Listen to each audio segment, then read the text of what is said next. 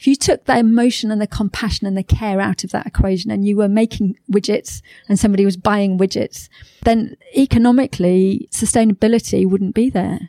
Because veterinary professionals are, I mean, everybody's always amazed when I tell them how low veterinary salaries are.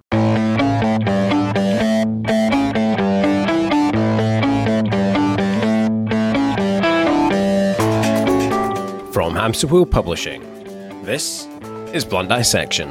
I'm Dave Nichol. On today's show, I'm super excited to be joined by the Chief Executive of the Royal College of Veterinary Surgeons, Lizzie Lockett. Lizzie, originally from a farming background in the north of England, is an accredited PR practitioner with the Chartered Institute of Public Relations and holds a degree in English Language and Literature from St John's College, Oxford. She joined the Royal College in February 2005 as Head of Communications and later Director of Strategic Communications, where she was responsible for all of the college's communications and public affairs functions. She was also responsible for jointly managing the innovative Vet Futures, an initiative that has been instrumental in shaping the recent direction of VetMed in the UK. In autumn 2014, Lizzie helped set up the Mind Matters initiative, which aims to make a difference to the mental health and well-being of members of the veterinary team. Following success in these roles, she was appointed to CEO in November 2017 of the Royal College of Veterinary Surgeons, a challenging role for which she has performed admirably, winning plaudits from many quarters for helping to steer and modernise the executive branch of this old British institution at a time when multiple wrecking balls of change are sweeping through the industry. Now, just before we jump into the episode, let me drop a quick word from today's show sponsor, which is the VetX Thrive community. If you are a young vet looking to find your feet in veterinary medicine, grow your confidence, avoid burnout and beat your inner imposter, then VetX Thrive is for you. As a member, you'll receive 12 Success Skills training modules, access to experienced mentors wherever you are in the world, and incredible toolkits to help you thrive in your career. A year-long membership of this community is available for just $275, and if you use the promo code PODCAST, you will get a further 10% discount. Head over to vetxthrive.com to redeem this offer and take control of your career. Now back to the show. For someone in such a prominent position, it was refreshing to hear that she was open, frank, and as typical for someone hailing from the proud English county of Yorkshire, direct with her opinions and knowledge. She's smart, sharp as a knife, and most importantly, clearly cares as much about the people in veterinary medicine as she does the animals we swore an oath to protect. This is a conversation I know you are going to enjoy, so without further ado, I give to you my conversation with Lizzie Lockett, CEO of the Royal College of Veterinary Surgeons. So I am here today in swanky, just West London, isn't it? It's sort of just along from Victoria train station. Little train hop up to London. It's always nice. And my first ever visit to Belgravia House, Horseferry Road, of course, the home of the Royal College of Veterinary Surgeons, aka the Veterinary Police.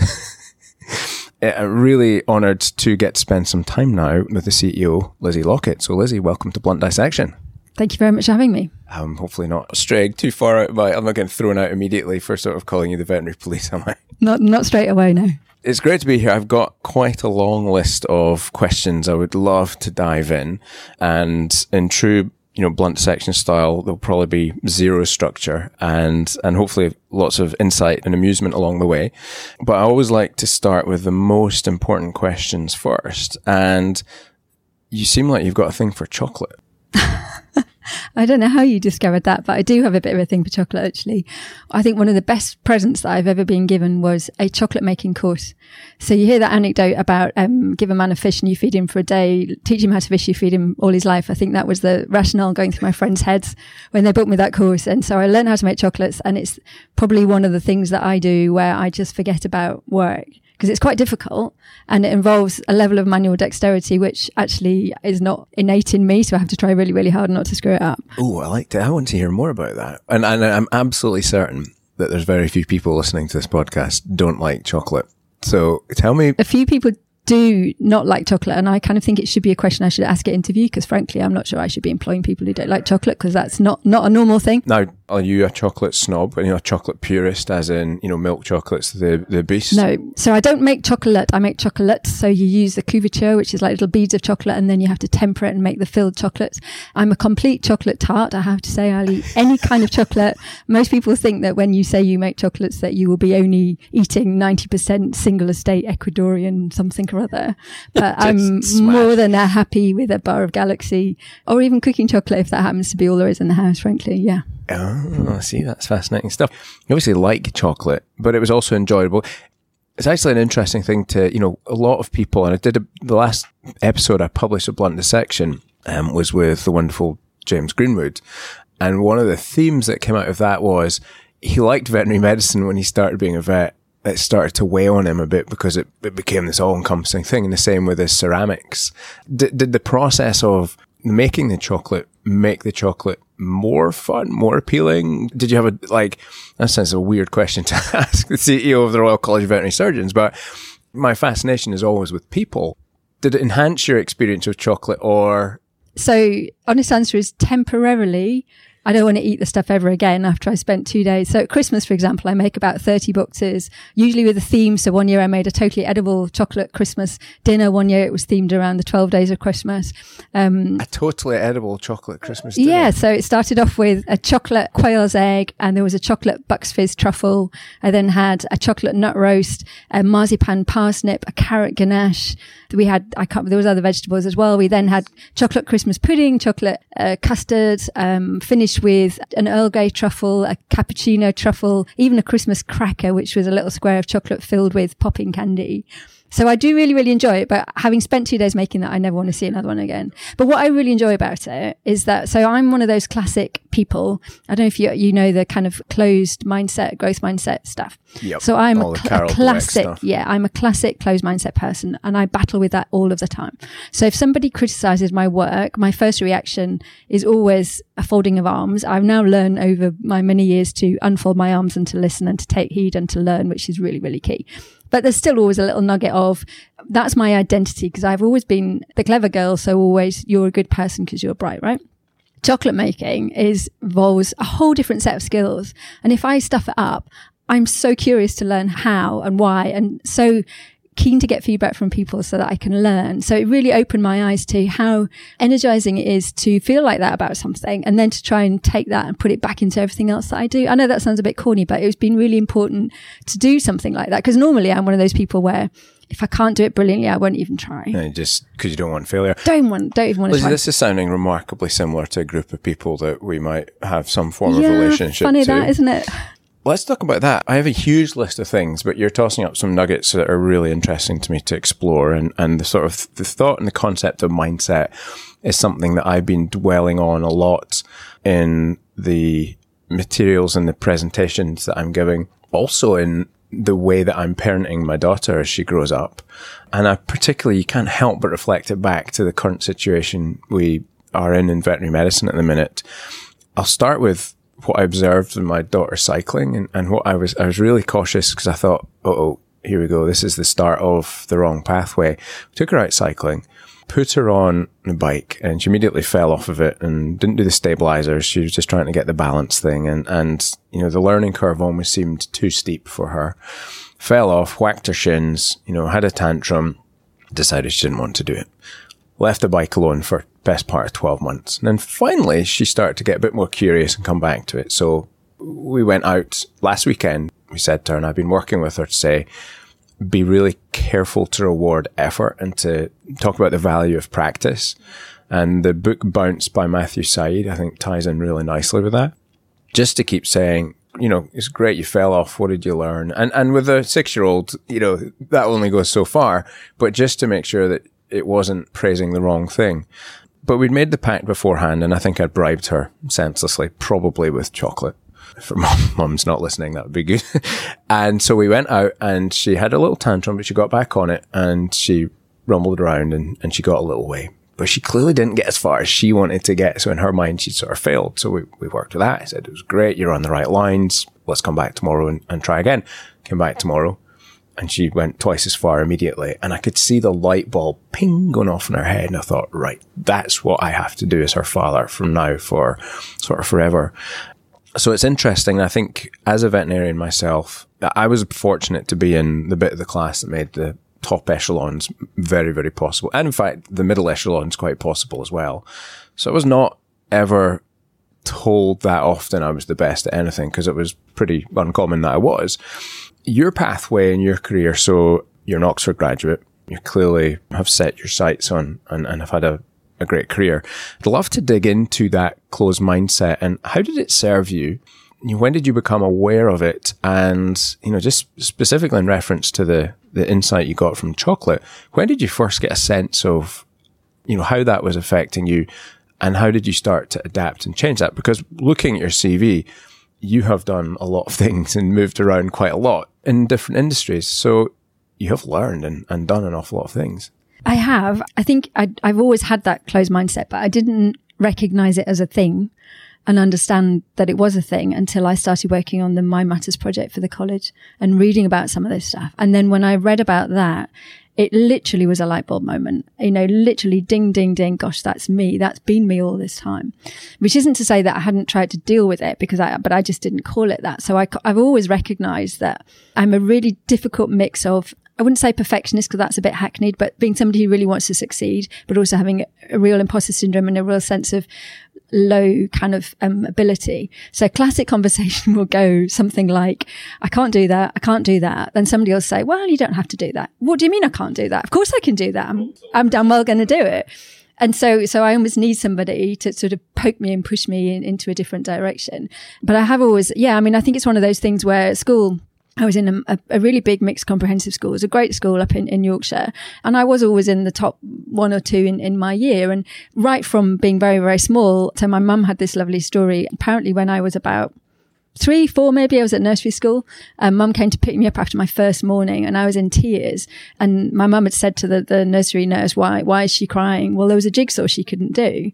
And mum was like, well, I'm sure she can come back and do it again. And they were like, no, she did all of the jigsaws apart from one. It wasn't that there was one I couldn't do. It was 1 out of 20 that I'd already finished that I couldn't do. And that made me very angry. And so I've always had to balance that with kind of recognizing that, there's that thing about, it's quite hackneyed now, isn't it? That fail is your first attempt in learning. But actually, for me, fail can be my final attempt in learning if I'm not really, really strict with myself.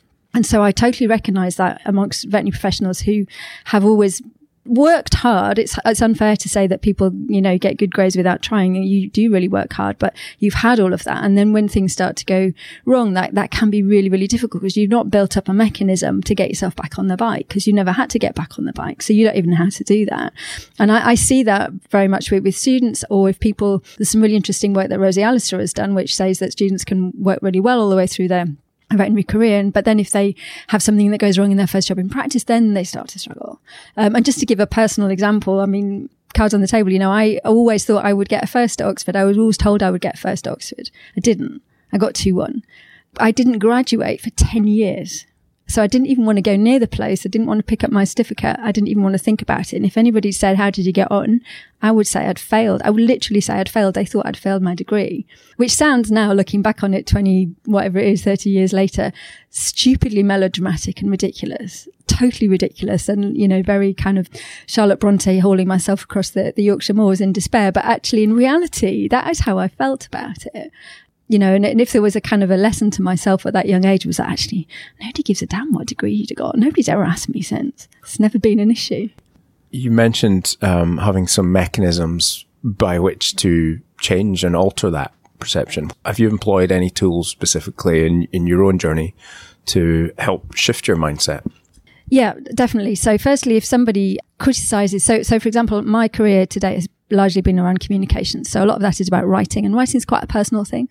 So if somebody comes back to you and says, I think you should do it like this, your first reaction is, but that's my writing. That's my writing. But actually is to say, no, this is a communications tool. So how can I better communicate? So try and make it as objective as possible. And then that extends to everything else that you do. So it's not about me doing this thing. It's about this thing being done for a purpose. And if I can improve that purpose, then that's all for the good. I think working in teams really helps with that as well, because you start to recognize what your contribution is and what everybody else's contribution is, and to really understand the richness of the importance of diversity, I suppose, the richness of that work. And to be fair, the higher up you get in an organisation, the more you understand what you don't know. So you have to ask people. You can't possibly know everything. You know, we have an organisation here of 120 people with lots of different departments, with lots of different specialists in. I'm not a lawyer. I'm not an accountant. I can't do all of that. So the more you become humble and understand the need to learn from other people, the more I think it's easier then to take people's criticism of the things that you've done and to use that as a learning experience and to say, okay, what can I learn from that? And even if your first reaction is physically or mentally to fold your arms, is to unfold them and to change. And I think if people don't do that, then you just become stuck in a particular place. That takes self-awareness to be able to catch yourself in the act. And you mentioned a word to me and a thing that seems to be very associated with people who are having success, is they all seem to have a curious mind rather than a judgmental mind. You know, from when you got your 2-1, like you passed a pretty strong judgment on yourself in that moment by the sound of it. How did you build your self-awareness that was, in effect, a story that you could later debunk? I think it takes time and it takes experience and it takes perspective. There's a little example that I use when I do my mental health talks, which is when you're a small child, the first time you get stung by a nettle. If you remember that, like you get stung and it doesn't hurt straight away, and then the pain starts and it mounts and mounts and mounts. And while you're in the process of that, you've no idea that's ever going to end at 3 or 4 years old, which is why you bawl your eyes out.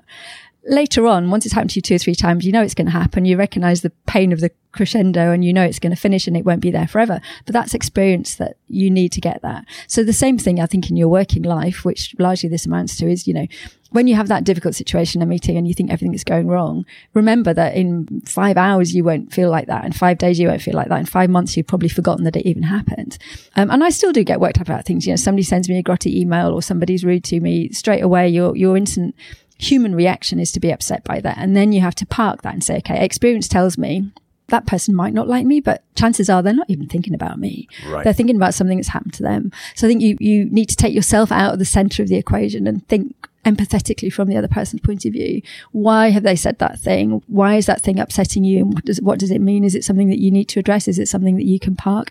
There's a really nice app that the psychology department of the University of Manchester put together called Pin It or Bin It, where you have an idea that's rumbling and ruminating around in your head and you make the decision to pin it. So I'm going to pin it to my notice board and I'm going to do something with it and I'm going to act on it and I'm going to make a change. I'm going to learn something, or I'm going to bin it because actually I let that one go. It's not worth it. And I think that's quite a useful, you know, when you're getting upset or ruminating on something, do you pin it? Do you learn from it? Do you bin it? Do you forget it? Move on. That's a fascinating concept. The phrases that are jumping into my mind, and it's come in a couple of times as you were talking, was the phrase, "this too will pass." And it's almost like you sound like, you know, self-awareness is almost that journey from being the actor on the stage to being the director in the box who's directing everything and how to make that shift. I know one of the things that many in veterinary medicine struggle with is this concept of compartmentalization. And I think that's probably what you're getting at with the bin it. And indeed the pin it, you're dealing with it one way or the other. It's something that's quite easy to say. Some people seem inherently better at it than others. I think one of the strengths in my career was being able to say, or to have ways of being able to go, yeah, I could just switch on and off a little bit more easily than other people. And perhaps that meant I wasn't quite as emotionally invested. But even looking back, I don't think that's true because I had such strong relationships with clients and animals in the exam room. How do you disengage? How do you step back from something that is emotionally volatile?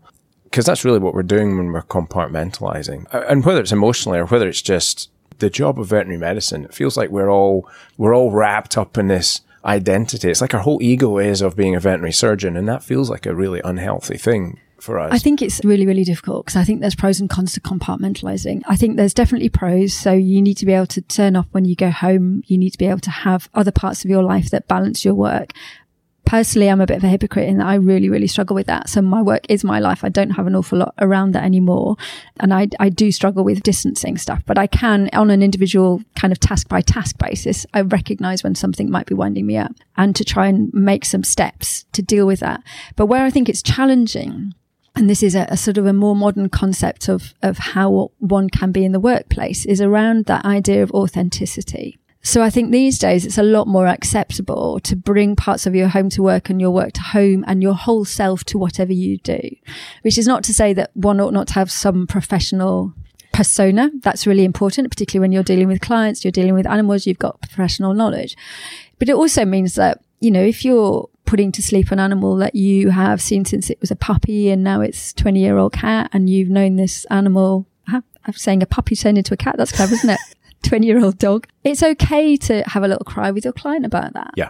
That's okay. That's not you being a weak person, or if you don't feel that that's appropriate, it's okay to come out and say to a colleague, I find that really, really difficult. I just want to talk about it.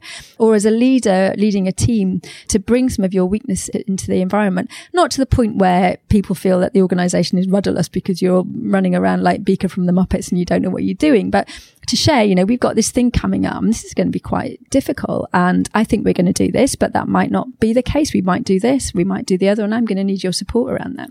So I think these days in the modern workplace, it's that balance between compartmentalizing to keep yourself healthy, but also recognizing that you can't split yourself into too many pieces. You need to bring your whole self to work. And that work-life balance phrase can be quite dangerous, because that implies that work should always be offset by another thing. Yeah. Whereas actually a work-life harmony where you can bring all the things that you enjoy into both things. Preferring this phrase work-life integration as being much nicer. Can be much better. I mean, not for everybody. Some people absolutely don't need that. And I think we should respect everybody's views on that. But yeah, I think compartmentalization can be really useful, but only to a point. I think where it's really difficult is if you get someone who's putting a mask on every day for the work that they do. And this is something that is a particular area that I would like somebody to research in the veterinary profession, which is about a theory I have around introversion and extroversion within the profession. And I have a gut feeling, and I may be wrong, and people might be howling at their phones or wherever they're listening to this from, but the idea that if you're a relatively introverted person, so the sorts of characteristics that might get you into vet school, which is studying hard, learning a lot of information, being prepared to sit down and just slog, then you put yourself into clinical practice, which many vets do, certainly in the beginning, where you're having to be always on, dealing with people. You're as much a customer services person as a clinician a lot of the time, because communication is key. And we certainly know that from the college, because a lot of the complaints that we get are around communication issues. That's not to say that people who are introverted can't do that brilliantly. They can do it absolutely brilliantly, but it takes an emotional toll. It takes some labor from them, and it's exhausting. There's a brilliant book by Susan Cain about introverts, and she talks about restorative niches. You need to build a restorative niche in your day so you can cope with that. And I think sometimes the working pattern that the profession imposes on itself, I wouldn't say we impose it from a college point of view, runs counter to keeping people healthy in that way. Does that make sense? It does. And so that's an interesting concept, the restorative niches. So can you give any examples that Susan would have mentioned, or that you've seen people deploying successfully in veterinary practices? I mean, I think in its really, really simple terms, it can be just going to the loo and shutting the door and being in there a little bit longer than you need to be, and counting to 10 or doing whatever and just calming yourself down.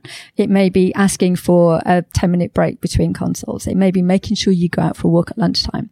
The restorative power of green spaces is amazing. It'll be different for different people, but very often it means getting away from having a lot of interaction. I think there's a bit of a myth that introverted people don't take things on, or kind of don't absorb things, whereas actually the research suggests, that Susan quotes in her book, is that actually introverted people take on everything massively, and then you just become totally absorbed. It's all inside, and you need to process it.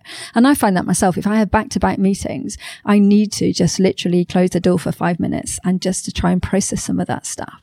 Otherwise I feel physically jangly with it. Sort of overwhelmed. Yeah, absolutely. And it's not to say you can't do it and you don't get energy from it, actually, but you can almost get too energized from it. Yeah. It's an interesting concept, and it throws one into my mind. Two things that I've been really riffing on in my brain recently. And one is that we're analog beings stuck in an increasingly digital world. And I worry about what that is doing to our mental. But also, we're very sciencey-wiancy, for want of a better phrase. Thank you, Doctor Who. All highbrow here.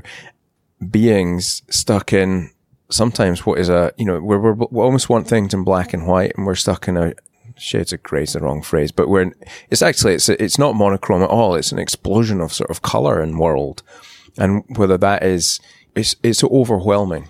I think that there's two separate points in there, both of which are really interesting. So the idea of science, so it's only a relatively recent construct that science and arts are two separate things. You know, in the old days, the early scientists were also magicians, you know, interested in magic, interested in the natural order of the world around them, interested in literature. So I did science A levels. I thought I wanted to be a vet. Well, we can maybe come on to that. But when I do my talks about mental health, it's a patchwork of literature and art and all sorts of random bits of quote and stuff that I've nicked from the internet mainly. But it's nothing to do with science. And people really respond to that because they respond to storytelling. We all respond to storytelling.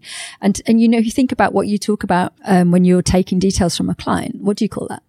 Taking history. Taking a history, right. A story. It's a story. You're taking a story from somebody. Right. So I think we need to really understand the power of gathering information, power of story. Yes, it's scientific in its basis, but it's as much art. The Royal College of Veterinary Surgeons is there to promote and support the art and practice and science of veterinary medicine. I've got those words a little bit wrong, but it's art and science, definitely. It's not just science, it's an art. So there is that aspect to it in terms of how you interact with other people. And I think we all forget that at our peril. I really like the American university system where you're encouraged to take a major and a minor. So you can take your veterinary science, but you can also learn about romantic poetry or whatever it happens to be. And I know so many veterinary surgeons who are poets, who are artists, who do all of this stuff alongside the sort of scientific part of their brain.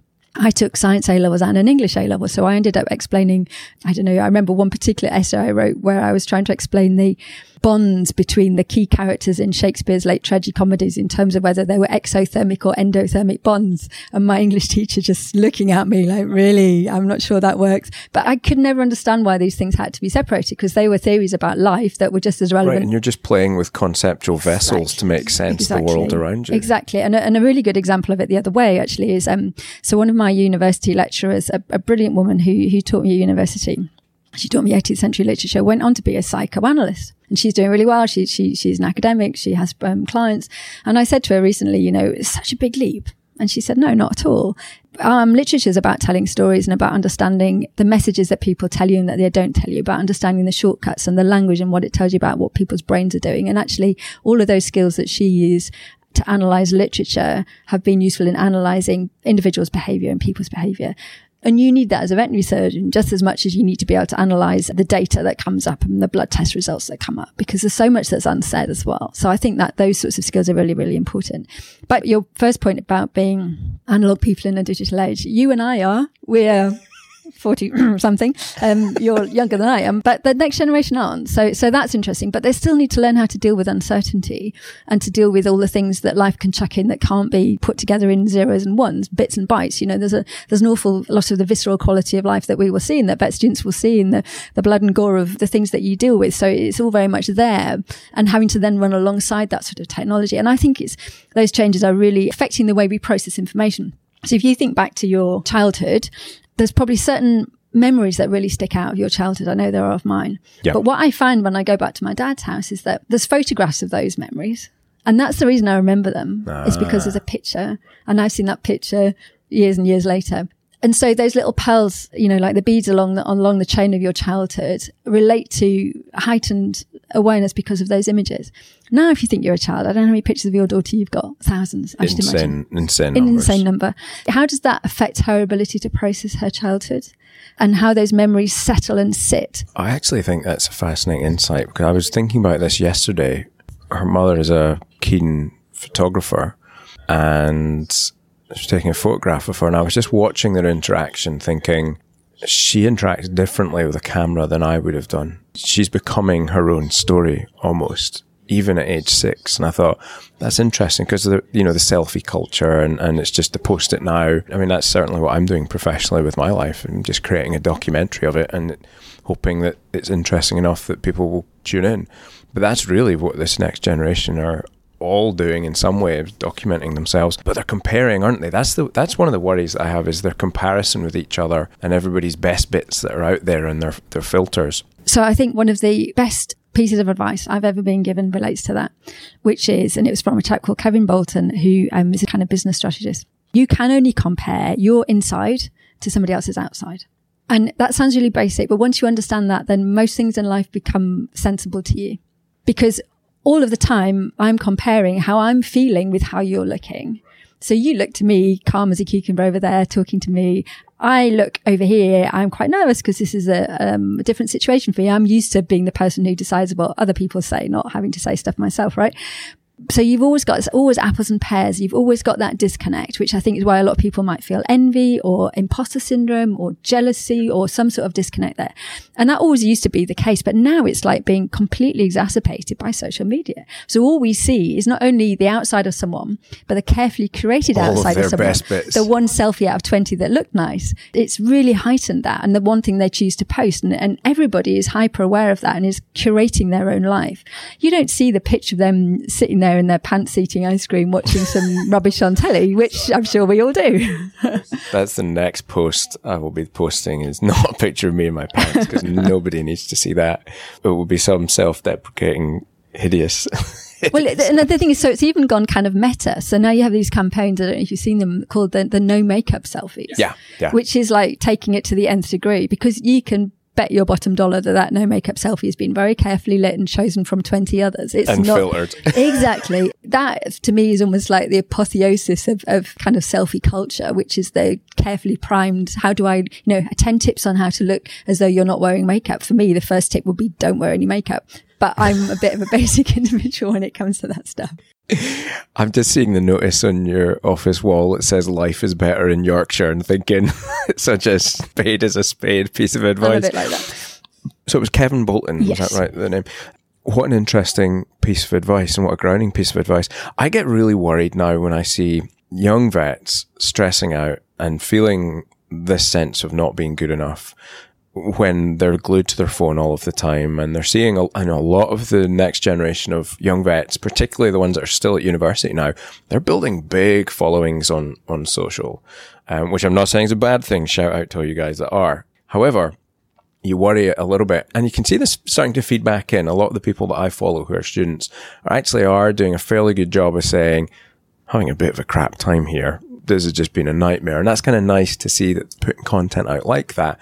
But, you just imagine that is a drop in the ocean compared to the volume of people, take the photograph in front of the dental they've just spent 6 hours, slogging over, cried a couple of times, nearly passed out. And, 5 seconds before the selfie were fetally rocking, wishing they'd never gone to vet school. And then they put the happy filter on. And you think, it's not real. It's not life. It's not to be believed, Sort of maybe as a slightly gear crunching segue into the college has always had a challenge with keeping up with technology and where the market moves first. As a regulator, I think that's probably always a problem, that the market pushes a boundary and then regulation follows. Probably telemedicine is in that sphere right now. Marketing was probably the one I remember from when I was a young vet. Corporatization clearly has been another. Social media is obviously a big deal now, and I can see there's fuzzy, uncomfortable interfaces with posting all of this content that is owned by, it's pet owners, it's graphic images. I very much doubt most people have got model release forms and consent. But I mean, there's really two questions in there. One, where's the role for compassionate regulation in, and maybe it's self-regulation, maybe it doesn't need to be from on high, inverted commas, air quotes, in managing that in a positive way that helps us? And also, what do we have to be careful of from a professional point of view when we're engaging so heavily in social media, and there's kids there not thinking about their future, posting stuff onto the internet that will be there forever, that could have consequences for them? Gosh, there's about 1 million questions in there. That's a lot. I'll try and pick up a few. This is classic, Dave. I'll try and pick up a few. So to the social media stuff, yeah, it is really challenging. I remember having to take a policy to our council, the entirety of our council, to decide whether we ought to have a Twitter account. And it being discussed at the time, and this was obviously some time ago now, that it would be infra dig for a regulator to have a social media account, because it wasn't the kind of thing we should be associated with. Now we get complaints if we haven't put a tweet out about a council decision within 30 seconds of it being made. Right. So it's changed the whole way we communicate. I mean, we used to, back in the good old days, you'd stick out a press release and a week later somebody might pick it up. You send out a hard copy photo. Now our amazing comms team are sending out a press release. They're doing tweets. They're doing podcasts, they're doing videos, they're engaging on forums, they're sending out all of the Twitter campaigns and the infographics, and it's a huge amount of stuff to put out there, and people are consuming media in different ways. So we still have some members of the profession who want everything in hard copy, and some who would never know what printer looked like. Yeah, how many generations are we spanning across in active service? Yeah, and interestingly, it's not always about the generations either. So we've got some older members of our profession who are highly engaged on social media, and some younger members who like things in hard copy. So it's not quite as cut and dried as that, but yes, you have got that. So that's a challenge for us in terms of getting things out there, and how do we best engage with people in terms of how vets and nurses communicate around social media. So we do have detailed guidance on that as part of our code of conduct, but I think things are changing so rapidly that setting specific rules is really difficult. So for me, that kind of stuff has to be more about getting people to understand values than rules. So if your values are, your principles are, don't do something that you wouldn't be happy with. So if that was your cat or your dog, or your mum's cat or your dog, would you want it to be, we've just had this really difficult operation and it was really interesting that the cat died, in brackets, would you want that? No. And I think vets are really good at still managing to maintain that strong emotional bond with their animals. So I think that's a relevant comparator to make. And back to being a Yorkshire person, if in doubt, say out. If you've got anything, any butterflies in your stomach, anything at all nagging you to say, I'm not sure if I should do this, if it's social media, don't do it, because it's there. It's there. And I absolutely feel for students and school kids now who've got their lives posted up on social media forever and ever. And I'm so glad that stuff wasn't around.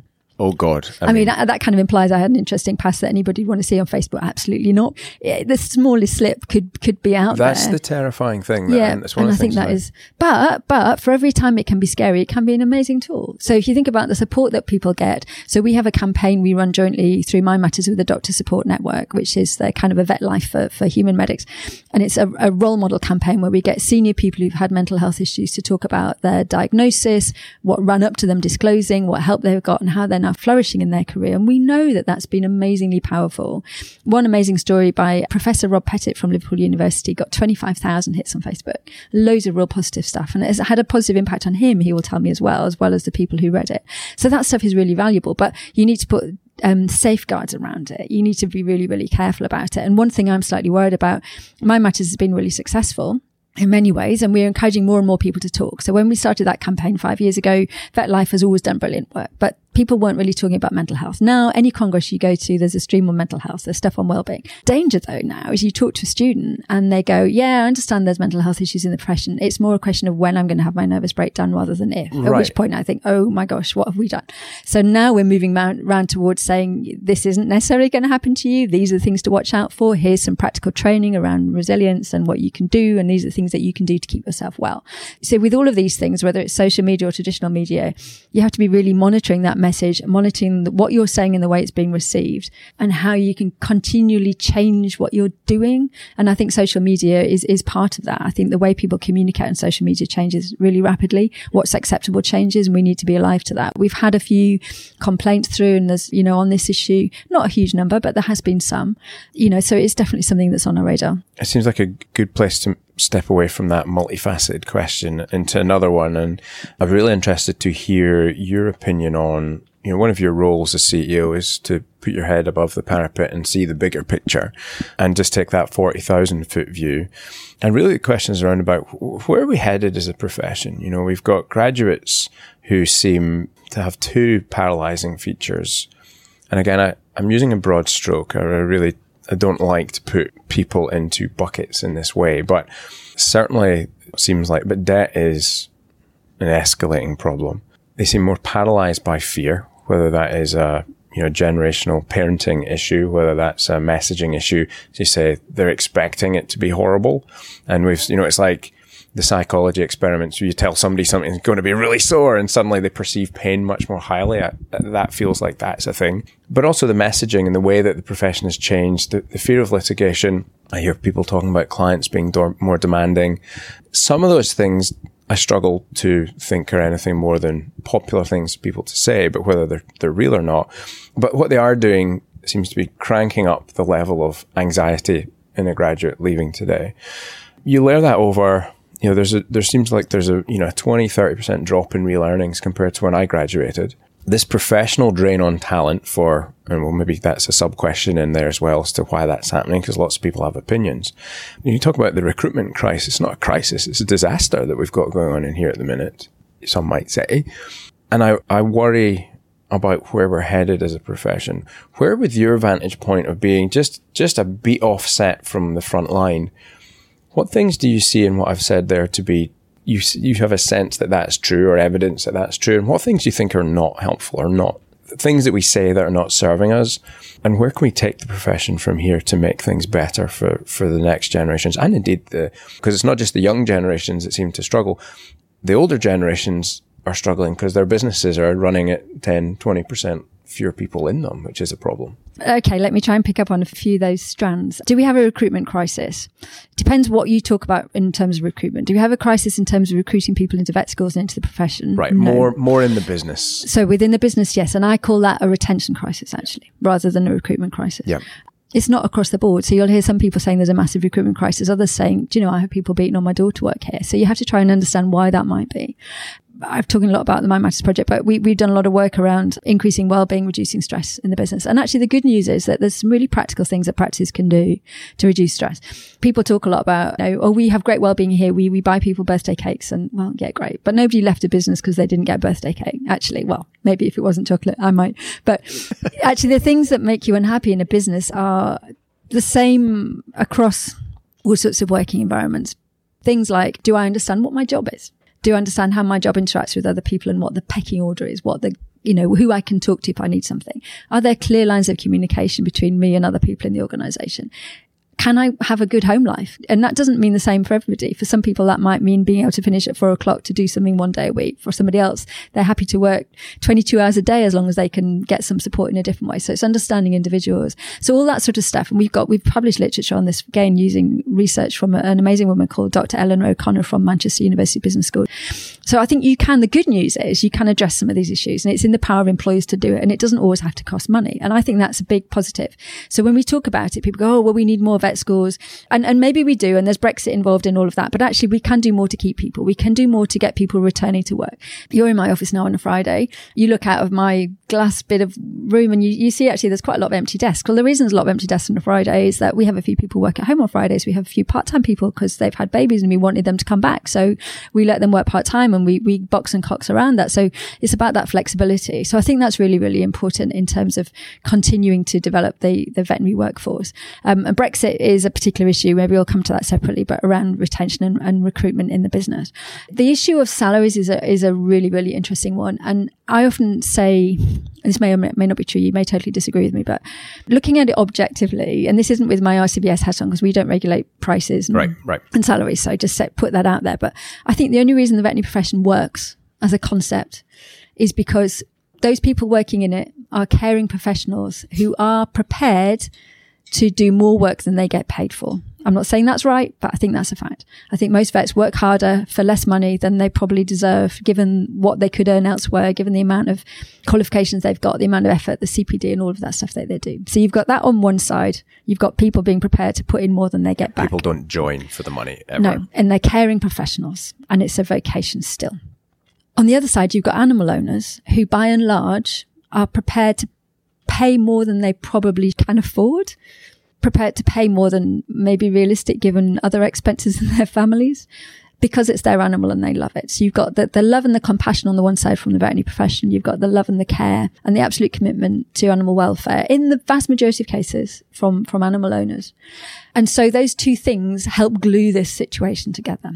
If you took the emotion and the compassion and the care out of that equation and you were making widgets and somebody was buying widgets, then economically sustainability wouldn't be there. Because veterinary professionals everybody's always amazed when I tell them how low veterinary salaries are. Yeah. Now, some people will say, well, that's the college's fault. You push gold standards. You make us do all this CPD. You make us reach all of these standards so that the business becomes expensive, which I don't think is necessarily fair, because actually, you can continue to learn in all sorts of really accessible ways these days. You don't have to have all of the equipment.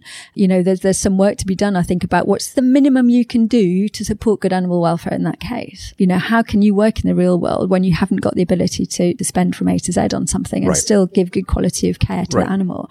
Obviously, on the other side, we've got amazing advances in veterinary technology. Research is doing amazing stuff. Referral practices doing brilliant stuff on the telly, which is happening, which is out of this world. So you got to balance that with the reality of what Mrs. Miggins can afford for her cat. Yep. And often, individuals, you hear the cliche, don't you, that the person who comes into the practice looking like they haven't got 2 pennies to rub together will spend every last cent on their cat.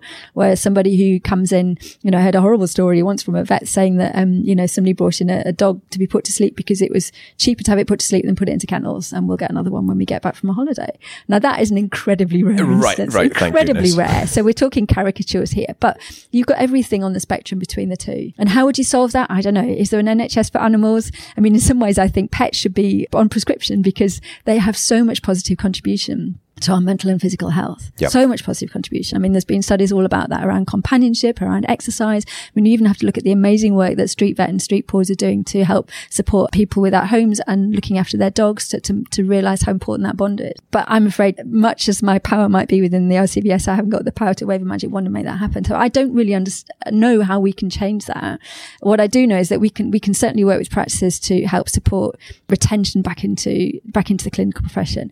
Having said all of that, one thing I know from my Matters work is that there are some people for whom working clinical practice is not right for them. Right. And we shouldn't force them to stay in that. We should also reflect and celebrate the wonderful diversity of veterinary roles that there are, which people can still use all of their veterinary qualifications. So the research roles, the science roles, the educational roles.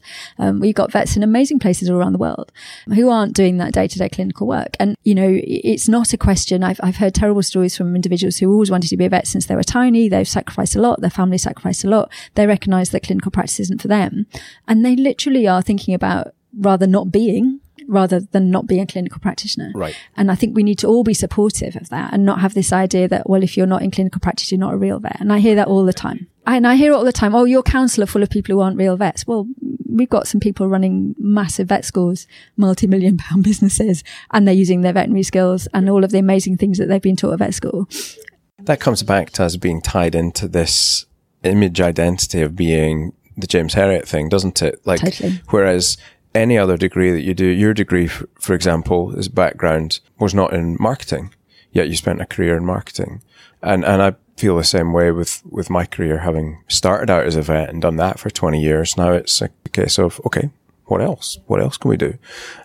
I wanted to circle back to some of the retention strategies that you mentioned from the Mind Matters. So flexibility, you touched on that one. Were there any others that are, maybe some of the easier ones to implement, and then, any of the impactful ones to implement if they're different? Yeah, I think there's retention within the business, and then there's getting people back into work if they've had a break of some kind. So one of the things that we're looking to do, we haven't done it yet, but looking to see if it's feasible to develop a series of practices that would be willing to support individuals who've been out of work for a little while, for whatever reason. Might be mental health, might be a family break, might be whatever, because you recognise that that's really tough in terms of regaining confidence. Now, the veterinary nurses have a different situation. The veterinary nurses are often way, way ahead of the veterinary surgeons, partly because they're just brilliant people, but also because their legislation that they work to is much more flexible than the vets. So the Veterinary Surgeons Act 1966, old as the hills. The veterinary nurses be regulated under charter, so we have much more flexibility. So if you're a veterinary nurse and you've been off your register for 5 years or more, you have to do a period of supervised practice. You have to come do, I think it's 19 weeks. I'm sure I'll be shouted at for getting that wrong, in either a practice standards practice or a veterinary nurse training practice under supervision to make sure that you build that confidence back up again. With a veterinary surgeon, you can be off the register for 40 years, walk back into practice the next day and carry on. Now, it says within the code you should not work outside your area of competence. So obviously that's a kind of a backstop, if you like. But actually, more often, it's not going to be a question of people doing outlandish things that they're not competent to do. It's people not having the confidence to come back in at all. And it's interesting you were talking about younger veterinary surgeons not having confidence in the workplace and being worried about litigation. I was at one of our Mind Matters resilience training courses recently, and there was a group of older women, my age, maybe early 50s, saying that actually their confidence was really low because they feel they've been doing the same job for 20 years and they're not pushing themselves. health. So you've got that business about how to try and stretch yourself without compromising your professional integrity, which I think is challenging. But then with that kind of whole mindset of, are people more litigious than they were? One thing we do know from the work that we did through Vet Futures is that public has huge confidence in the veterinary profession. Right. And I think it really behoves veterinary surgeons to remember that, and veterinary nurses. I talk a lot about veterinary surgeons, but all of this stuff is really relevant to the whole veterinary team. It behoves us to remember that on the whole, veterinary surgeons are really well respected, and you will be given the benefit of the doubt. People don't want to catch you out. And even when something's gone wrong, what we get on the forms that come back to us is not, I want that veterinary surgeon to be hung, drawn and quartered, is a really sad thing happened and I want to make sure that doesn't happen again. That's the important thing. And that's why from a regulatory point of view, we're trying to move the tank around to say, let's not just have standards and then wallop people if they don't meet them. Let's look much more at how to help veterinary surgeons, veterinary nurses to deliver the best for their clients in animal health and welfare to start with, so that we don't get to the situation when a complaint comes in. Because by that point, something's gone wrong. Yeah. And it's stressful for the veterinary surgeon, the veterinary professional, the veterinary nurse, and also the animal owner. And sometimes we forget that in all of this, that there's an unhappy person there who they've usually lost or had an animal injured, or, it's not been a good situation for them. I'm going to circle back to maybe some of the mental health stuff. Just a really interesting sidebar, which people will shout at me if I don't ask you, but you have data, I assume, on the types of complaints that come in. And certainly when I was researching my book, and the Veterinary Defence Society was shared with me some of the complaints. And I know from coaching, vets generally don't make recommendations, or they fear the word no, and they don't see they don't think the client will see the value in what they want to do, whether it's gold standard or otherwise. Again, there's a self-defeating narrative going on in a lot of vets' heads about money. How many of the complaints that you see are genuinely about money? And perhaps as a part two to that would be, what are your 2, 3, 4, 5 most common complaint types?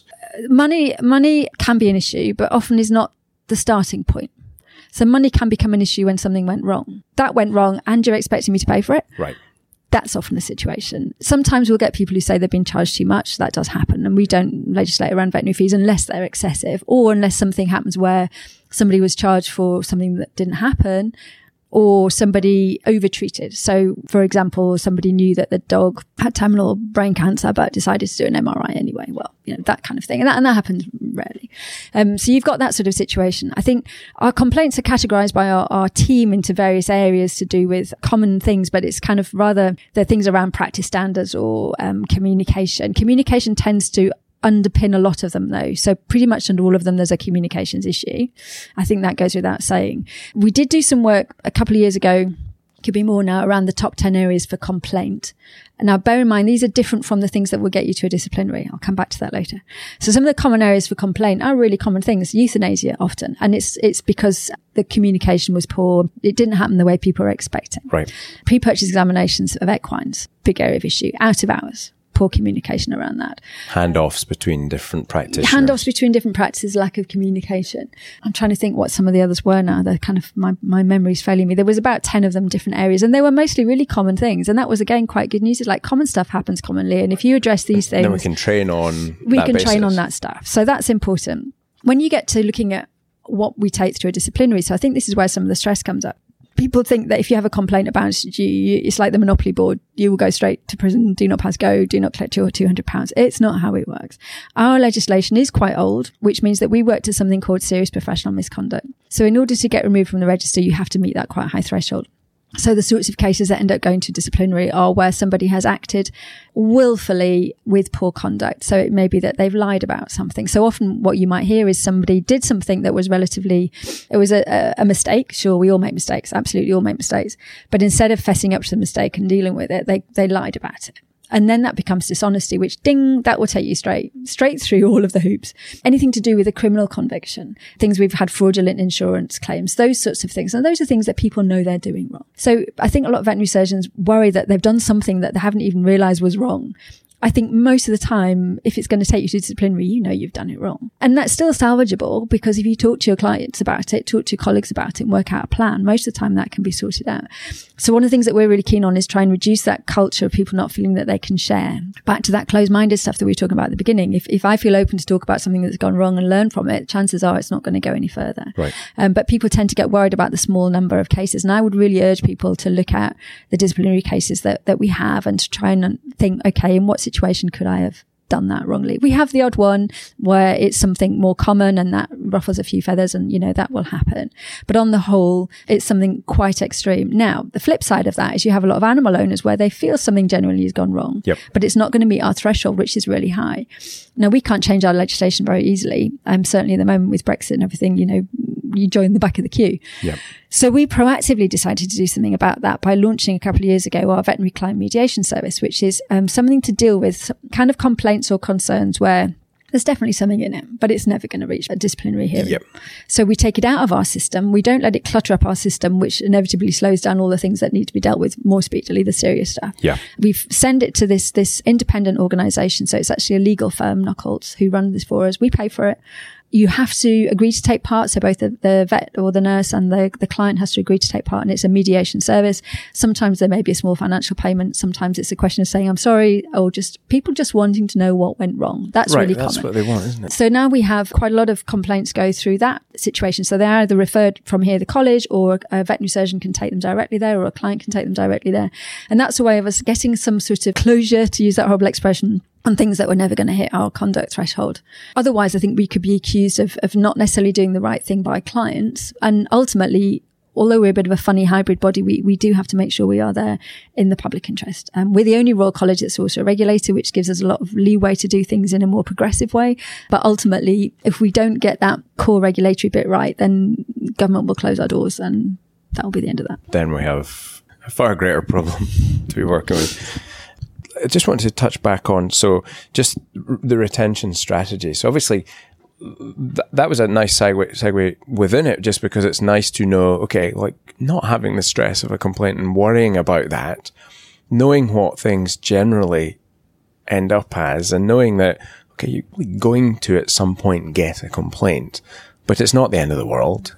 You're not going to go to jail mostly if you're honest, and even then, that's a very long way off. Always struck me, actually, when I was a young doctor, people always used to say, if you get through your first year without a complaint, then you should be fine. And actually, the evidence doesn't support that at all.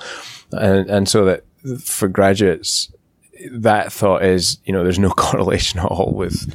No, I think when Sunday Trees, Lord Trees, as I should now call him to give him due respect, was our president. I'm trying to remember the details, but I remember he did some work looking at complaints. And I think that his rationale was that you would probably get one complaint every 15 years of practice. So it will happen at some point. And, our data actually shows it tends to be older people who get the complaints, although within that, it may well be that they are taking responsibility for a systemic issue within the practice. So it's hard to kind of quite unpick that maybe. But yeah, I mean, it's, I hate having things go wrong. And I, as an individual, none of us like that. And having a complaint about you is really, really tough, really, really tough. So I don't want to pretend that stress doesn't happen. We absolutely know it does. And we've got a project that we're looking at the moment to review the impact of our complaints process on mental health. So while we have Mind Matters that looks at all of the other stuff, I think one of my key jobs coming in as a CEO was to try and bring some of that learning back into the core. So how can we mitigate that while still maintaining a robust and rigorous process? So looking at the tone of voice of our letters, the support networks that we post people to, even little things like trying to make sure we don't send people a letter that will land on a Friday, so they don't have the whole weekend to sweat before they can speak to somebody. Little things like that can make a big difference. And we don't always get it right. And there'll be lots of examples, I'm sure, where people say, oh, well, that happened and that didn't work. But we're trying to get there and to look at all of those aspects so that we can really try and mitigate that and better communicate what it means to have a complaint against you. On the other side of that, it is a legal process. We do have to do it in a formal way. The client gets copied on all sorts of information, and we have to make sure we do it properly, because when the letter comes in, we don't know on face value which way that's going to go. So that's a challenge, and that's a challenge for our teams here. So, for example, we make sure we give our teams here mental health awareness training to help with dealing with veterinary surgeons, veterinary nurses who might be under stress, and also the owners. We've just had a course for some of our complaints handlers around dealing with individuals who are struggling with pet bereavement.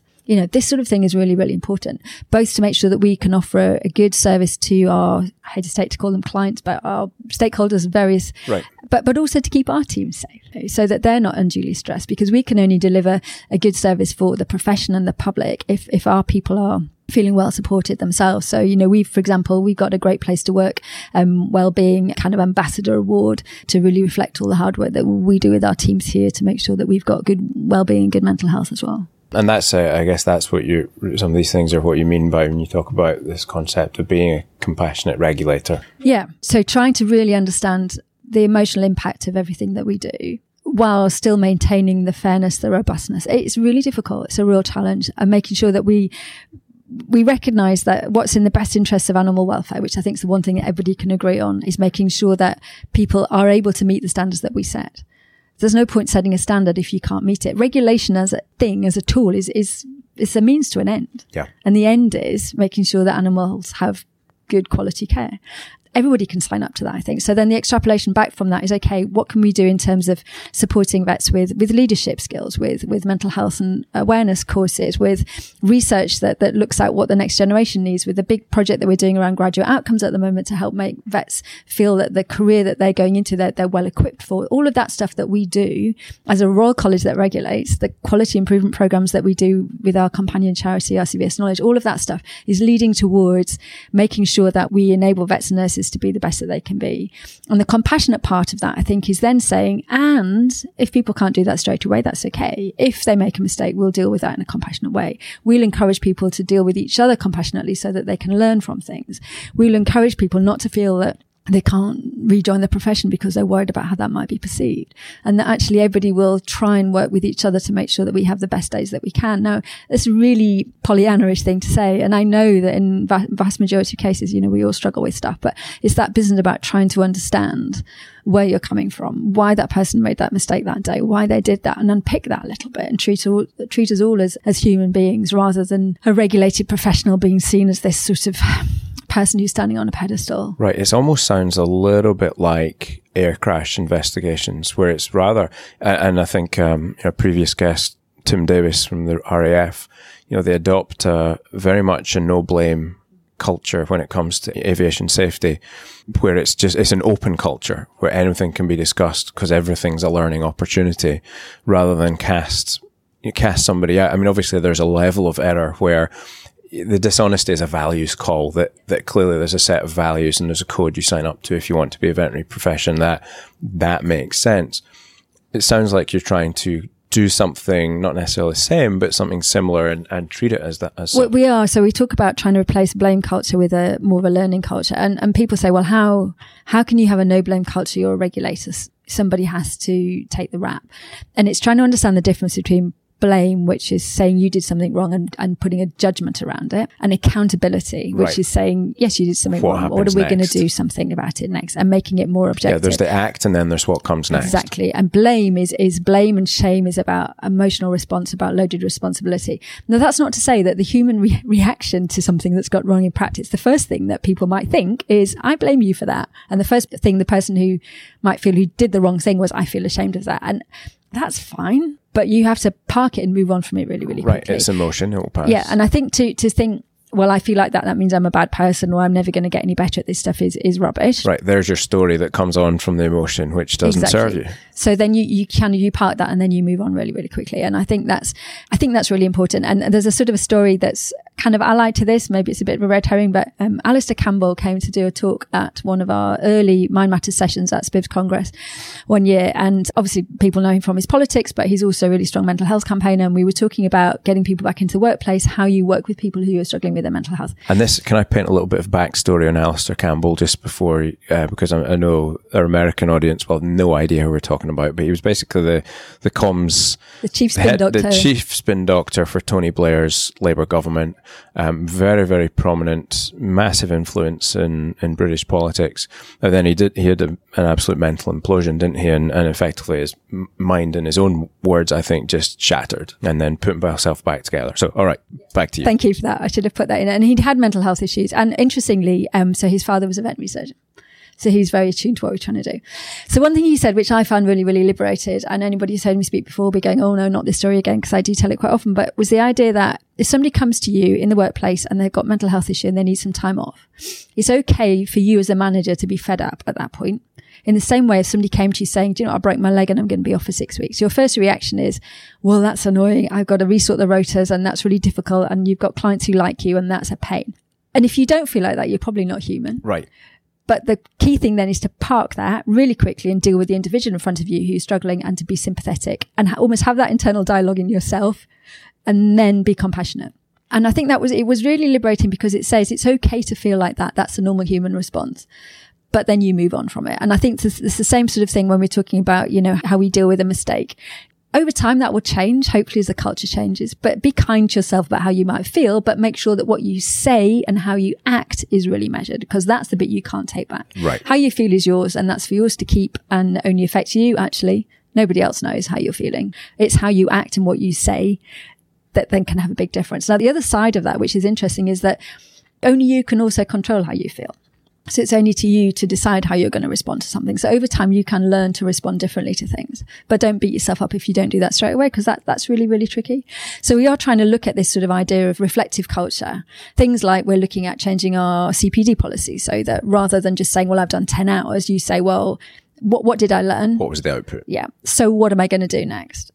Have that more reflective approach. We're looking to pilot something called Schwartz Rounds. I don't know if you've heard of this. It's something they do in the human medical side, which is training facilitators in practices to handle monthly meetings where people talk about the emotional impact of clinical practice. And not just the clinicians with a group, but the receptionists and other people, because there's people in that team who have a massive impact on the health of your business. So if you might have a receptionist, a front of house person who's having to deal with the bereaved client as they're walking past, they've not had any training. They don't even know why the animal was put to sleep. They don't have any of the knowledge that you have around why that was the best decision. They're just having to deal with a really sad person.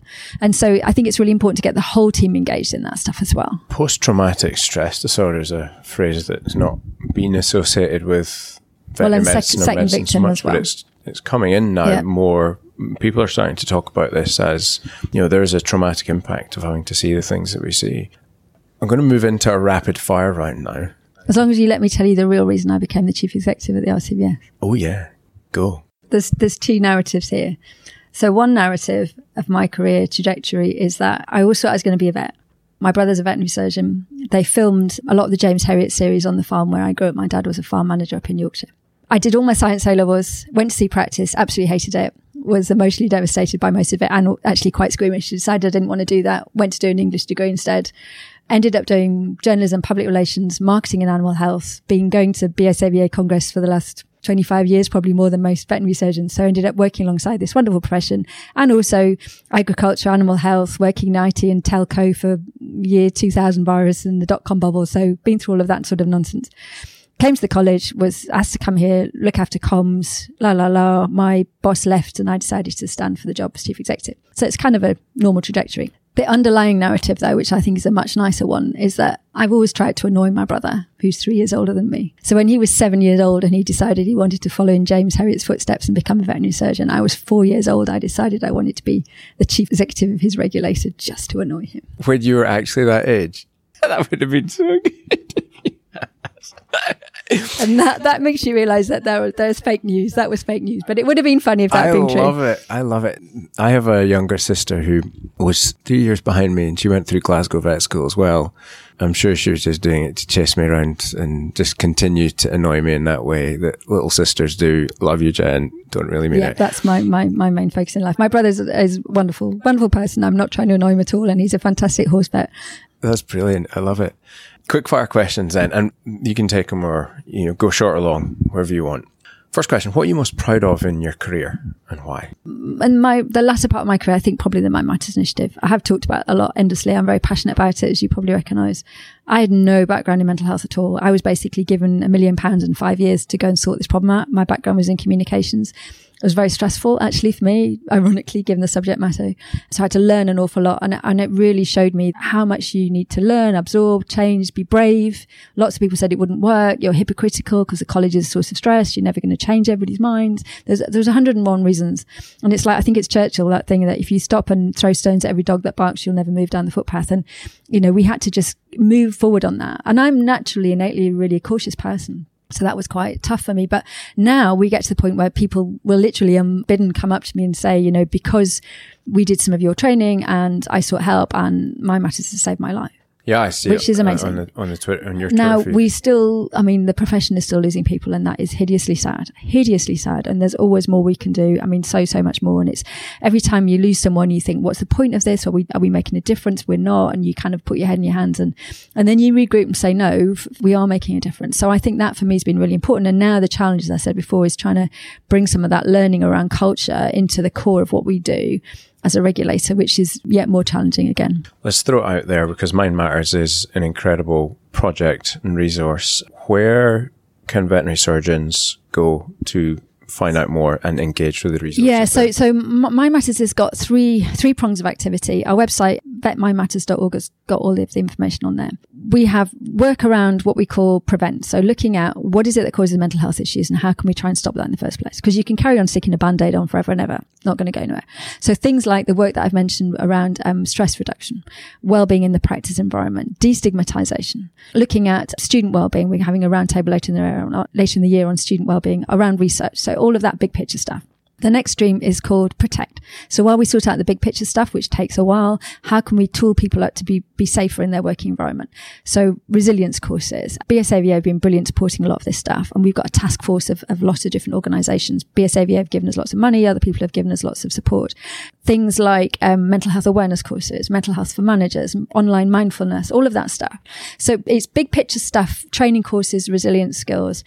Then you get to support, which is what can we do for one-to-one for individuals. Now, that's the bit that's tricky for us as a regulator, because if I support you on your mental health today and we have a complaint about you tomorrow, the member of the public could realistically think you're not going to get a fair hearing. So while we do have ways that we support people with mental health issues through our complaints process, in terms of one-to-one help, we give a big chunk of money every year to VetLife, who do amazing work. They have a helpline, they have a help support service.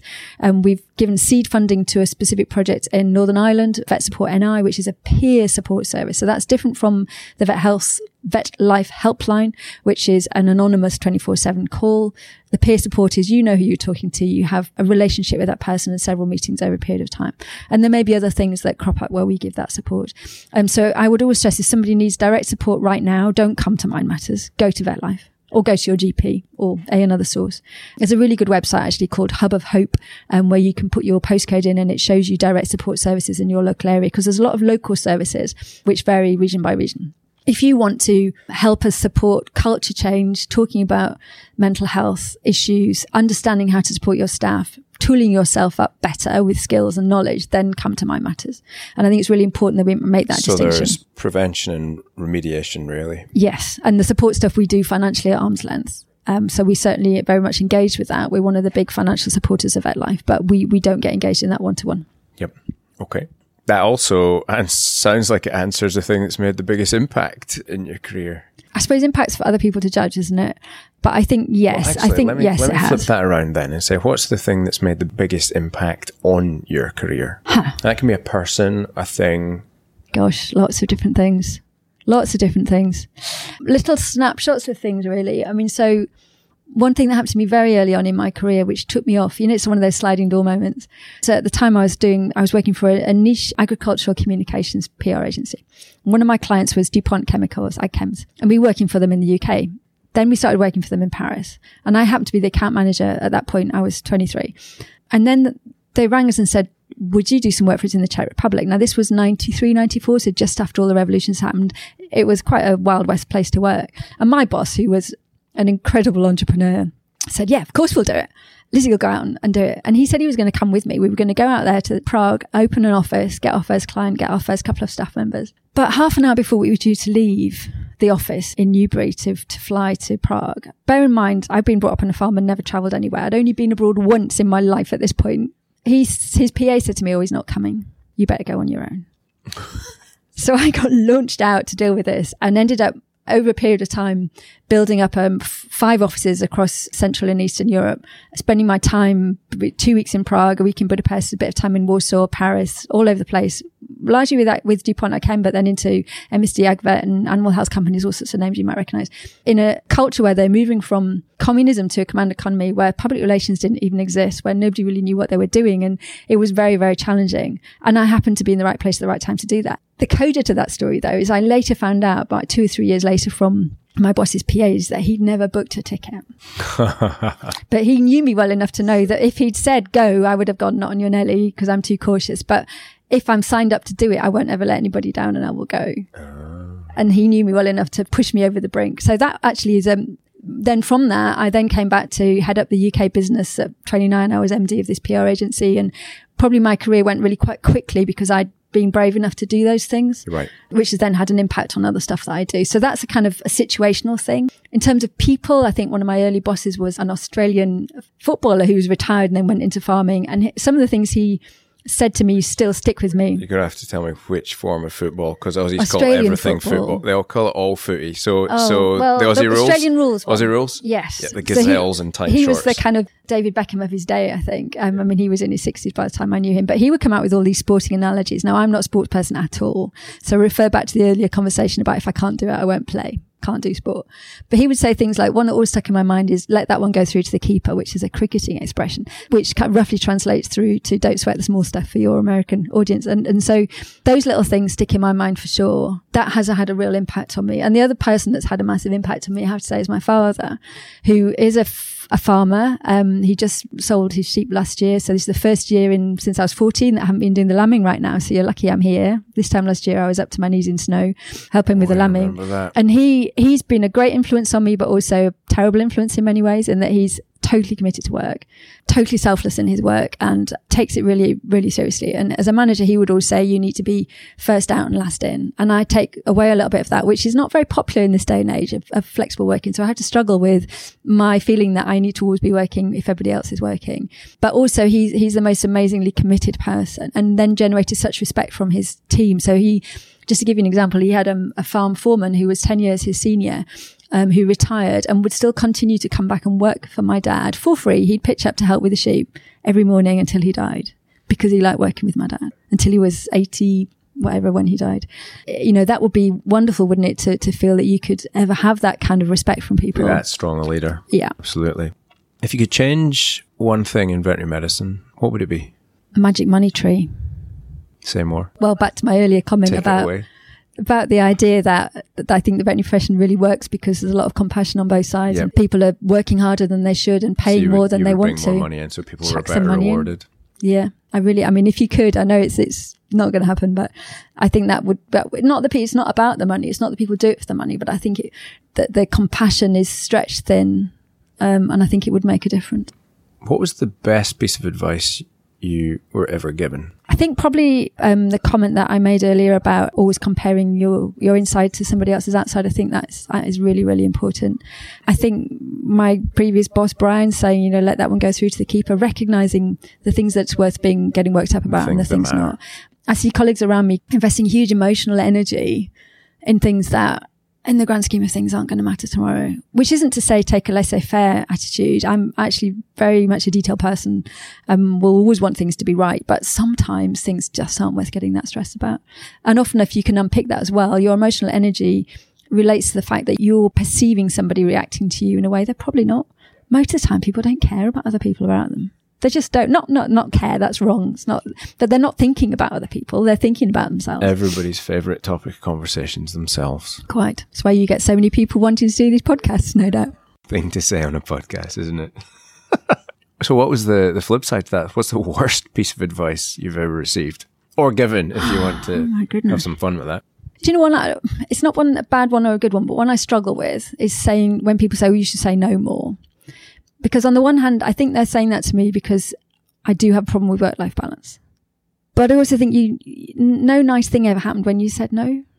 Actually, the more you say yes to things, the more you have an open mind, a curious mind, agree to do stuff that you think you perhaps shouldn't do, go to the lecture that you're too tired to go to, say yes when somebody wants to have a chat with you, the more you learn from the world around you. So I think for me, it's a struggle to balance that, saying no for preservation and making sure you don't sweat the small stuff, with saying yes enough that you continue to be interested in the world around you. The most interesting conversations you can have are with older people who say yes and who are absorbing and are interested, because they've got this balance of a wealth of experience and narrative, but also that curiosity, that liveliness, which keeps them learning. And sometimes more time. Quite. Not always. Sometimes. I'm super busy. I'm always keen on books. And actually, just a little sign, I brought you a copy of my third book there. Thank you. That is for you. Oh, Freshness for your vet now what? So thank you for allowing me to spend time with you today. I'm not quite done with the questions yet. Other than that fine piece of prose I've just handed you, what's your other favourite book? Gosh, my favourite book. Oh, this one, of course. Or most, the book you've read recently that's, and you can choose the genre, but that's had a positive impact on you, that's really moved you. Gosh. So I don't read much nonfiction. I'm a fiction girl because I read mainly for escapism. Escapism, right. It's definitely the thing that I will do. I have a long commute. I have 4 hours a day of commuting. So I do a lot of reading, and mainly it's stories. But the Susan Cain book that I mentioned earlier about introversion, I think is a really important one. Let me just spend a minute on that if you'll just humour me. So it's not just about introverts. It's called Quiet, and it's about the power of understanding your behaviour in the world and how it impacts on other people. And the thing that she really points out, which I think is fascinating, is that current society values extrovert behaviour above all else. So the person who can orate the best, the person who can contribute best in a brainstorm or ask the best questions in a conference forum, all that sort of stuff. But actually, if you think about real milestones of thinking, no brilliant idea ever came up a brainstorm. I'm sorry. I mean, I hold enough of them, but they just don't. It's incremental and something might spark, but usually it's somebody who brings something into the room. It's people who sit in garages, people who sit in labs, people who sit on their own thinking.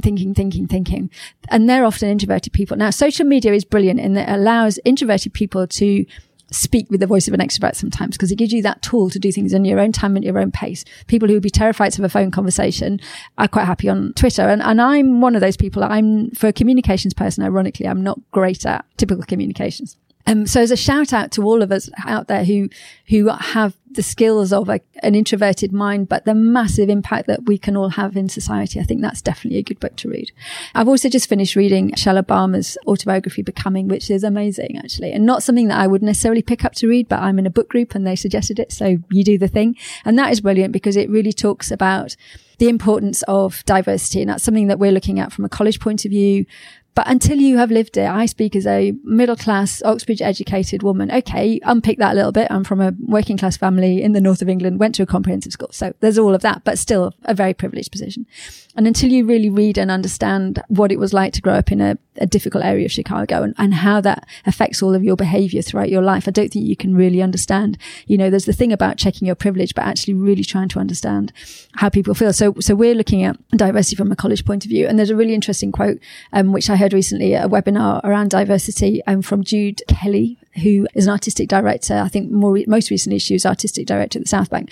And she said, it's not enough to say the door's open, anybody is welcome, but people need to see people on the other side of the door that look like them. So we really need to work hard at that as a college. And for a long time, we felt that the thing we need to tackle within the profession was getting a broader diversity of people into the profession. But more recently, with some of the stuff that's been going on, I don't know if you've been following the Parth Eban story, but actually it's not just getting people into the profession, but making sure they're properly supported within that profession. So Michelle Obama's book, Susan Cain's book, brilliant. Society is changing and it's just about reflecting. Absolutely. And doing that in a really active way. Right. Yeah. Right.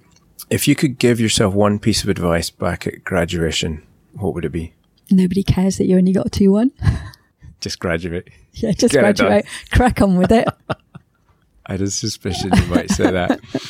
Now, you might want to let this one go through at the keeper. I don't know. But what's the most controversial thing people don't know about you but really matters? So, had we been talking 10, 15 years ago, I would have whispered that I was a vegetarian. Because I can see your vegan t-shirt. So I think at that time, people would have been like, what are you doing in a veterinary job? In fact, when I first joined, people were like, well, don't tell anybody that because, we've got farming vets and they won't appreciate that. So that used to be a kind of a secret. I've been vegetarian since I was 16. The reason why is because I was brought up on a sheep farm and I didn't like doing the lambing and then eating the sheep. And there's something about the smell of a lamb under a hot lamp that's remarkably like roast lamb. Yeah, not good. So I set off not eating the lamb and then stopped eating everything else. But nowadays, being vegetarian is normal. Being a vegan is a little bit more cutting edge, but increasingly normal. So given that that's not a spooky secret anymore, maybe the fact that I've got an arts degree and I'm working with scientists, that makes you a bit like the cat in the community of dogs, doesn't it? I love it, right? I mean, that is the central thing I'm riffing on at the minute is how art can help balance our science, and the two really we shouldn't be afraid of putting them together. So no, I think it's brilliant. All right, last question then. You're a Twitter girl, so We'll go with Twitter. So if you could send one tweet and every phone in the world could light up with it, what would it say? Do one nice thing for somebody else today. And go outside. Is that too long? I said perfect right as you said the word. I'm always pushing for a bit more. It's all in the timing. It's been an absolute pleasure. Thank you so much for having me up here today. I've really, really enjoyed our conversation. If anyone wants to continue a conversation with you, I don't want to invite an enormous deluge onto your desk of work, but I really think the initiatives that you've driven, I went to Australia in 2009 and was watching, really from the sidelines of what's happening in the UK. But it's obvious to me that you and the team that are working here, there's a difference. And I think what you've discussed and you've been talking about today starts to put some dimensions around what you are doing here, and I think how important it is to everybody. The word you used earlier was stakeholders, and it's not just to vets, it's to people within the clinical teams and non-clinical teams, the animals, the pet owners. So thank you very much for the work you do, and thank you very much for coming on the podcast. Thank you for having me. And if I can just say one final thing, is that obviously this conversation is between me and you. So I've talked a lot about the stuff that I've been doing, but none of it is possible without the amazing team at Belgravia House and our really supportive council members and, of course, the profession at large. Thank you.